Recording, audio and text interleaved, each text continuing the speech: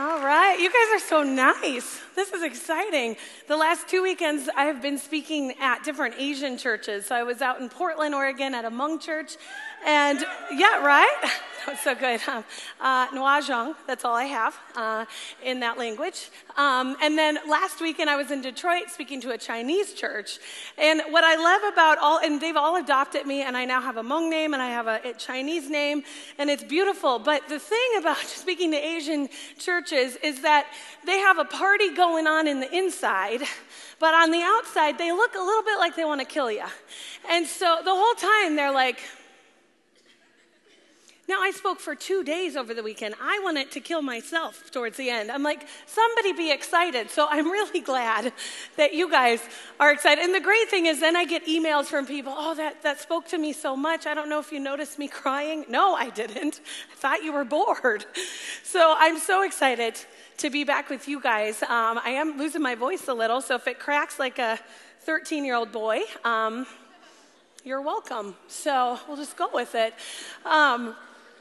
So glad to be back. I brought kind of an entourage, not on purpose, but we have a children's disciple-making leadership certificate that our office has developed, and it's available in English and Spanish, and our Spanish leadership team is with me today, and they're going to be in the coffee shop speaking all the Spanish and doing some revisions and all sorts of things on the program. So we have Leo from Puerto Rico, and Sarah came in from Pennsylvania, and then my husband just came from Iowa. So, but if you see them talking Spanish, that's great. If I'm sitting there, please know I don't understand what they're saying, so feel free to come by and talk to me, okay? I would love that, actually. So I am excited to be here, and I'm excited for what God has to say to us this morning. It's been a busy week for me, and in fact, I was praying about this, and I was laying in bed, and I was praying, and I just felt like God said, hey, I got it. So I was like, great. So then I'm on the plane last night, I'm like, well, I know you have it, but do you want to give me, something, like some notes or something? And so on the plane, I put a few notes together, and I just feel like God has a message for you. And I remember sitting where you were sitting. In fact, I was sitting there and thinking, I remember the best part of sitting on the bleachers was my best friend, Anne Marie, who would sit behind me and give me back rubs during chapel. Do any of you have that person? I see that, yeah. Or the person that had the big knees, like not ugly knees, just big and firm you could lean back on. Those were good people. But I remember sitting there, and what we're talking about today is freedom. And I used to think that freedom meant like it's this one-time moment. Like, Lord, I'm free, finally. I also used to think that freedom meant that God would take me out of the story I didn't like and put me into a different story. And I've come to realize that it looks really different than that. And I don't know about you guys, but so I grew up in a Christian home, grew up in a really fairly healthy home. I mean, we still have issues, but pretty healthy. And yet I still lived with all these labels that I gave myself. So I want you to see if you relate to any of these. One of my labels was that I was too much. Too much. I was always bothering people. I see it as a leadership skill now, but at the time, it was not everyone's favorite. So I just felt like I was really bossy and directive, and I had a lot of questions. And I would walk into the room, even at age 6, and I'd put everyone into order. Like, okay, come on, let's work together. And that's so cute at age 6, but it's actually really annoying. And I felt like I just annoyed people. In fact, I remember being a Crown student working in admissions and walking into the president, and the president is here today. I'm so honored. It's about time you come to a chapel that I speak at. Thank you. We have been fighting about this for years, so he's never here when I'm here. And I remember walking into the president at the Times office and just sitting down and going, here's some things you need to do to help the college grow. And now I look back and think that was pretty inappropriate, but it was a leadership skill. But I remember telling him we need a nursing program, right? And I remember I went through all of these things. And I look back and I just always felt like I was too much. My gifting always seemed like it was too much. In fact, I even thought for a long time, like maybe I was supposed to be a man, not because I was gender confused, but because I thought my gifting and skills are more for a man than for a woman. And so I just felt that.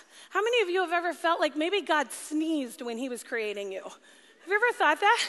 Like on the assembly line, God's like, achoo, oh well, we got to keep the line moving. She'll work it out along the way. I felt that way. Like maybe God nodded off for just a moment. And so I felt like I'm just too much for everyone. I scare people, I come on too strong, whatever, it was too much. In the midst of that, one of my other labels was that I was not enough. Because when you're too much, even though you're too much, you're still not measuring up to what you think people want. You know what I mean? People who want a certain thing. And I remember being a student at Crown and thinking I would get married, and that did not happen. So that is a lie, the spring by ring or ring by spring thing. So I did not walk to the sign until last year. So seriously, it's really sad. But really good because I love my husband. We've been married 7.5 months, and we still like each other. Yeah. We still like each other a lot.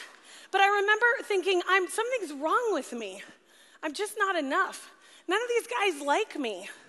Like they liked me, but the guys that were attracted to me or like actually would ask me out were the weird ones. You know, like, and it's because I was so nice. Now you can't say preach because somebody might be sitting next to you. That's weird, okay? So you just casually text me or something. Oh, now there's pointing. I'm uncomfortable. So awkward.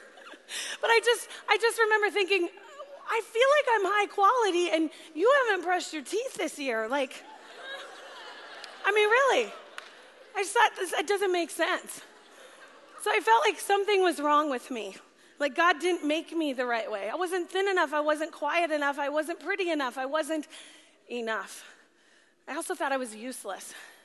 I knew I could do things, right? Like I knew I had things I could do.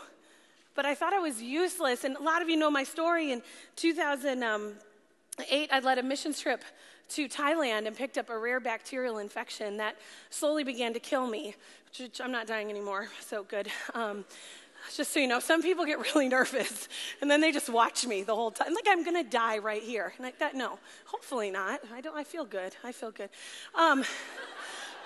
But I remember getting so sick, and I got to the point where I really couldn't function. And I was a children's pastor at the time, and I couldn't do my job well. And I remember one time, my sister called me, and she said, "What are you doing?" And I yelled at her, and I said, "I'm not doing anything, because I can't do anything because I'm useless." And I said, have you ever had something come out of your mouth, and you're like, oh, there it is. That was not good. That was, whoa. Like I remember seeing it and I was like, oh, I think I might have an issue I need to deal with personally. And my sister was like, yeah, I think you should talk to mom. So that's as far as that went. But I remember thinking that, and then a year later, I found out I was severely deformed in both knees. And I found out that I would probably be in a wheelchair at a really early age. And I've had 5 surgeries. I have another surgery coming up in less than 3 weeks. And it's a knee replacement. It'll put me out and down for probably about 3 months. And I remember thinking, I am nothing. I can't do anything. I'm useless. I'm useless because all I knew that actually mattered was that I could do things. And so when I couldn't do anything, I thought I was useless. My last label I had was that I was broken. I was broken. God made me wrong. And I would talk to kids about how God's made you fearfully and wonderfully made. And I'm like, I don't know what happened to me. Like, I don't understand why I'm like this. But I felt like I was broken. And actually I was. But it was a great spot to come into. And so this idea of freedom to me meant that I would pray and God would say, Mel, let me write you a different story. Let me pluck you out of this and put you somewhere else. And I've come to realize, you guys, that the Christian life takes work. Okay, and this should not be a new thing to hear, but it takes work. And I get a little afraid when we come and we want it always to be about a feeling. Like, I want to feel good. God, please, would you just speak to me so I could feel something? And the Christian life is not founded on feelings. Because if it were, then it would change with the burritos you eat, okay? It would change with the day. And that's not the God we serve. Because in Hebrews, Jesus Christ is the same yesterday, today, and forever. He doesn't change. So this idea of freedom to me, I thought would be a feeling like I finally feel free. And then I began to realize that it takes work. And what I knew was true, but something about knowing it but not believing it was missing for me. And I don't know where you guys are at. I would encourage you, if you want to pull out your phones to take a few notes, I'm going to give you some scripture. Because, I can tell a good story and whatever, but if I don't pull in scripture, you should have skipped chapel today. Because this is where we go for truth. And so God really began to convict my heart, and it happened when I was really very sick. All of my major organs were shutting down. I was wearing a Holter monitor that was checking on my heart. I was eating soup because it was the only thing I could eat. I couldn't stand up. In fact, I remember trying to build up to walking around the block again. And I would walk, like a fourth of the way, and my best friend would come and pick me up in the car and drive me home. And then I would need a nap. And the next day I'd go like a little further, and she'd pick me up and drive. So I was so sick. And I remember asking God, what are you doing? What are you doing? And what was really cool is when your faith isn't built just on feelings, when your feelings suck, when life is horrible, you go back to what you know to be true, and you go back to God's word. And I kept claiming Jeremiah 29:11. Sometimes I felt like I was reminding God, just a reminder, you said plans to prosper me, not to harm me. Just a reminder. But I kept claiming it, like, okay, God. And then I was claiming in Isaiah where it says that God will make rivers in the wasteland. And I was like, God, I'm living in the wasteland. Will you bring a river? And I kept waiting. But God is found in the waiting. And so I began to do some really intentional things. And I talk to students all the time. I'm always speaking at a college because I think you guys are great. I love you. I love your leadership abilities. I love who you are because you are who you are. And you're a mess, right? We're all a mess. And I love that you're just who you are, and I believe God has his hand on you. So I get so excited about what God's doing in and through you. But I get people all the time your age saying to me, I can't get out of this. I can't get out of this. And when I had to come to realize that, what I should have known all along, that the enemy likes to lie to us. And I began to realize that these labels I had given myself, that I'm too much, I'm not enough, I'm useless, I'm broken, guess what? Those were not from God. Those were not from God. And in fact, God desired to give me different labels. But it takes work. And so I began to go through the Word. And I actually did this, and I would encourage you to do this, okay? So if this is something you're going, she is speaking the message for me today, and you know you've got dumb messages going through your head, and you can name them, and you might not even be able to name them all, but what I want you to do is I want you to make a list of them. And for me, I made my list. You're too much. You're not enough. You're broken. You're useless. And I made that list, and then I opened scripture, and I began to put truth next to those labels. And I began to say, okay, this is not true. Here's what is true. And I did this intentionally. And here's the deal. The Christian life is intentional. If you really want Jesus, if you really want the Holy Spirit to work through you, it doesn't just happen. It doesn't just, okay, Lord, great, and then you never think about it again. It's intentional. That's why we're supposed to be in the Word. That's why we come and we worship the Lord. And we hear from speakers who challenge us. But it takes work and it's intentional. So I intentionally made this list. Here are the lies. Here are the truth. And guess what? It was really good for that day. I was like, I have defeated it. Praise the Lord. Then I woke up the next day and guess what happened? The same lies were going through my head again and again. And I began to realize I had to do this daily. I had to refute it. I really believed that my worth was only tied up in what I could accomplish. I'm an overachiever. And I am a gifted leader, so I can actually get a lot done. But I thought that's where my worth was tied up. And at my broken point, I realized that I still had worth even though I couldn't do anything. And it didn't make sense in my head. But I had to go, okay, wait a minute, what do I know to be true? And so I wrote down truth next to it. And to this day, I still have to do that. The lie will come into my head, and I have to go, no, here's what the truth is. And I've done it over and over until my mantra has become my anthem, until I have to do it, and pretty soon you begin to own it. And so I love who God has created me to be now. That doesn't mean I don't still struggle. That doesn't mean I don't still have those lies come into my head. And what's really annoying is the devil is crafty. So he comes up with new lies. And I'm like, well, that's unfortunate. I still have to work. Shouldn't I be done by now? Have you ever felt that way? Or you're like, God, we dealt with that 2 years ago. I think I'm good. Nope. It comes back. So let me give you some scripture. Freedom doesn't always mean, this is not scripture, this is me. It doesn't mean God takes us out of the story that we don't like, but it does mean that he gives us a new purpose in the story that we're living. Your story may not change. Now, those of you who are purposely living in bondage, who know you're in a relationship you shouldn't be in, or who know you're looking at things you shouldn't be looking at, or know you're doing things that don't give God honor, then you gotta do some work. You gotta start changing that. But for those of you, maybe you're like me. You love Jesus, but you can't get out of this cycle of just ick. It doesn't mean God's gonna pluck you from your story. It means, though, that he will give you new purpose in the midst of your story. John 8:36 says, if the Son sets you free, you are free what? Indeed, you're free indeed. How many of us live in bondage and can quote that verse? I did. If the Son sets you free, you're free indeed. I remember being like, that is so awesome. How sweet. It's great for people. And I realized I wasn't living it. I could preach it. That's even scarier. Someone who can preach it but isn't living it. And I could preach it, but I wasn't living it. Galatians 5:13, you were called to be free. You were called to be free.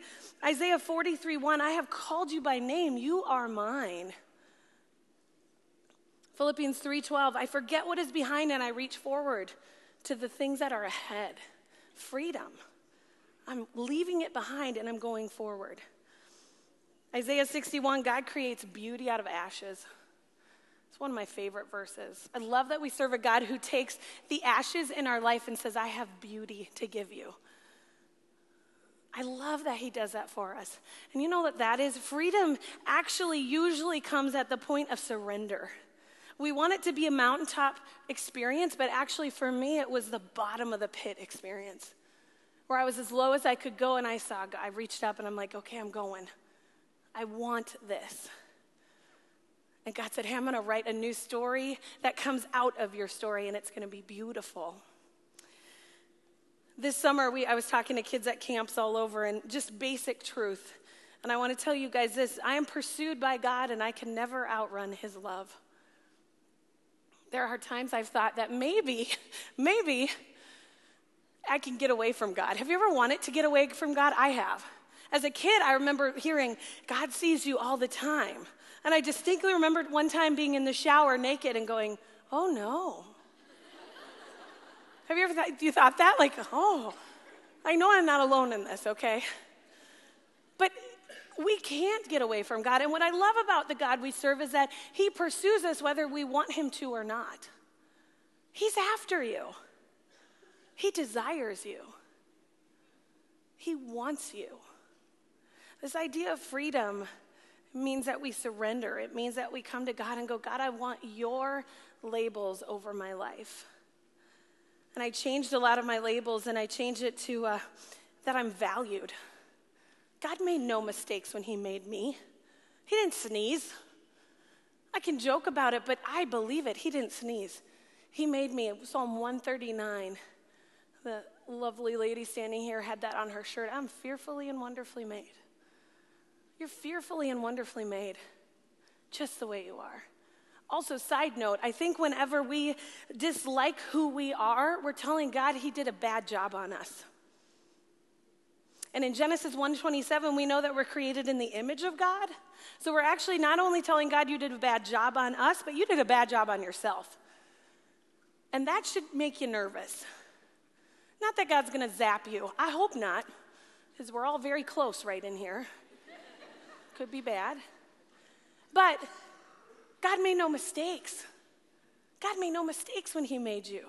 You're fearfully and wonderfully made. And in Psalm 139, it says, I know that full well. Do you know it full well? I changed and I said, I have purpose now. I'm not useless. I have a purpose. I'm pursued by God. And what I found in the freedom is the ability and the freedom to embrace who God made me to be. And that doesn't mean that it's always easy. And that doesn't mean that everyone always loves who I am. But I serve an audience of one. I only care what God thinks of who I am. Kids are the greatest at helping us understand who God is because they just love God. And when a kid encounters Christ, nothing can really sway them from that. They got it, they go. How many of you found Jesus as a kid, like under the age of 12? Raise your hand. Yeah, a number of you. And what happens with kids that's so cool is they encounter God and they are on fire. And they don't have all of the weird walls that we put up. Like, oh, what if they don't like me? I don't know, maybe that was God and maybe it wasn't, because I'm not sure who was talking right then. Like, I don't really know. Kids are like, I'm doing it. I remember age 7, I was at Door County, Wisconsin, and I had a really burning desire for people to know Jesus. That's great, right? How sweet is that? So I went to this girl on the playground. Her name was Sarah, and I said, Sarah, do you know God? And she goes, what? I said, well, you're going to go to hell. And she was like, I am? I'm like, yeah, it's very sad. You don't want to do that. I think we should pray. Come on. I led her to the Lord. I don't even think I led her. I think I pushed her a little and maybe like kicked her to be like, okay. So then I marched her into our campsite. My parents are there, my sisters. I'm like, Sarah has come to know the Lord today. Okay, that's a weird 7-year-old, okay? But this is what kids do. They go, this is what God has told me to do, and I'm going to do it. Freedom means that we go to God's word and we do what it says. Not only that, we intentionally dive into it. If you're struggling with freedom today, but you are not saturating yourself in God's words, I don't want to hear about it. I don't. And that's not a lack of compassion, although I just did a spiritual gift test and I didn't register on that one at all. So that's sad. My husband has it. That's his number 1. So last night I was kind of being mean and I just said, hey, it's not a spiritual gift. Don't try to change me. I am who I am. Sorry. But I'm not trying to be not compassionate, but I am telling you, don't be a lazy Christian. Don't be a fat Christian who sits there and just eats all the food and doesn't do anything with it. You take this in. And then you go, what does this mean for me? God, what do you have to say to me? What do you have? I'm going to end with Isaiah. Hopefully, if I can find where I want to go, we'll end there.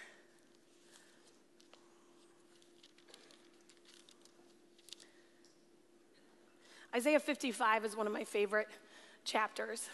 I love the Old Testament because I love Jesus, I love the New Testament, but I love the lament that comes in the Old Testament. And I'm learning more and more, it's okay to lament. It's okay not to like your life all the time. It's okay not to love every single moment. Have you met those people that you just want to trip a little as they're walking? Everything's great. This is the day the Lord has made. Blessed everyone. I want to be like, come here, Judy. Come here. Right? I mean, they make me so mad. I'm like, be real. So I'm learning it's okay not to be okay every day. And you know what? That's where freedom comes in, because freedom says, I can be me. I can be me. Isaiah 55 talks about verse 8, my thoughts are nothing like your thoughts, says the Lord. Neither are my ways like your ways. And it goes on, and these are the verses I claimed in my brokenness. It says, verse 12 and 13, you will live in joy and peace. The mountains and the hills will burst into song, and the trees of the fields will clap their hands. Where once there were thorns, cypress trees will grow. Where nettles grew, myrtles will sprout up. These events bring great honor to the Lord's name. They will be an everlasting sign of his power and love.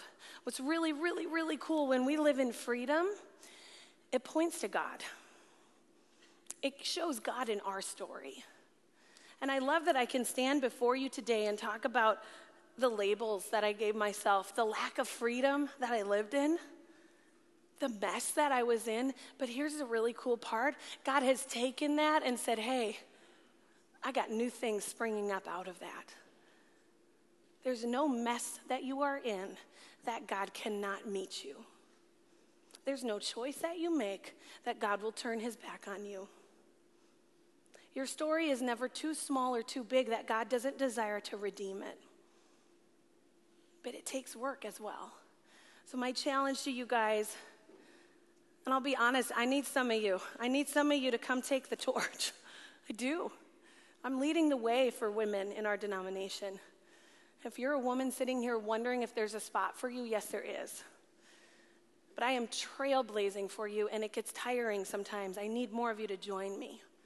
Guys, we need more of you to live in freedom, to walk in integrity, to seek God, to do the unpopular, and to follow him full out. Your entire year will look different if you begin to walk in freedom.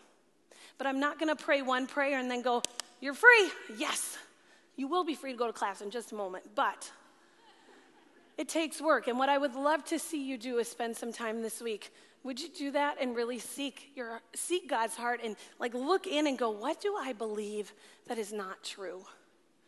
And then would you go to the Word and would you begin to combat it? Because this is where it happens. And then it's a mantra and you say it over and over and over again, and then it turns into your anthem. And that's a beautiful thing. So yeah, I'm broken. I'm a mess. But my God is big.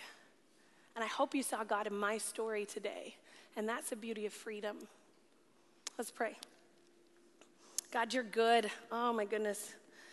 You're so good. I love how you take people, the least of these, Lord. I'm the least of these, that you would use me. And you say, I have a story for you. God, I love that when we are free, when we surrender to you, you do things far and above anything we could imagine. So God, I pray for each one in this room, Lord, will you meet them where they're at? God, would you convict them? Holy Spirit, would you come and would you convict? Because God, we want to live for you. Jesus, I pray for Crown College, that out of this community would spring our leaders and our theologians and our pastors and our nurses and our business people who love you out loud and who change the world. But it first starts with us coming to you and walking in freedom.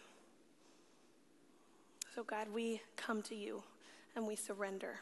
Would you do the work, continuing work in our lives?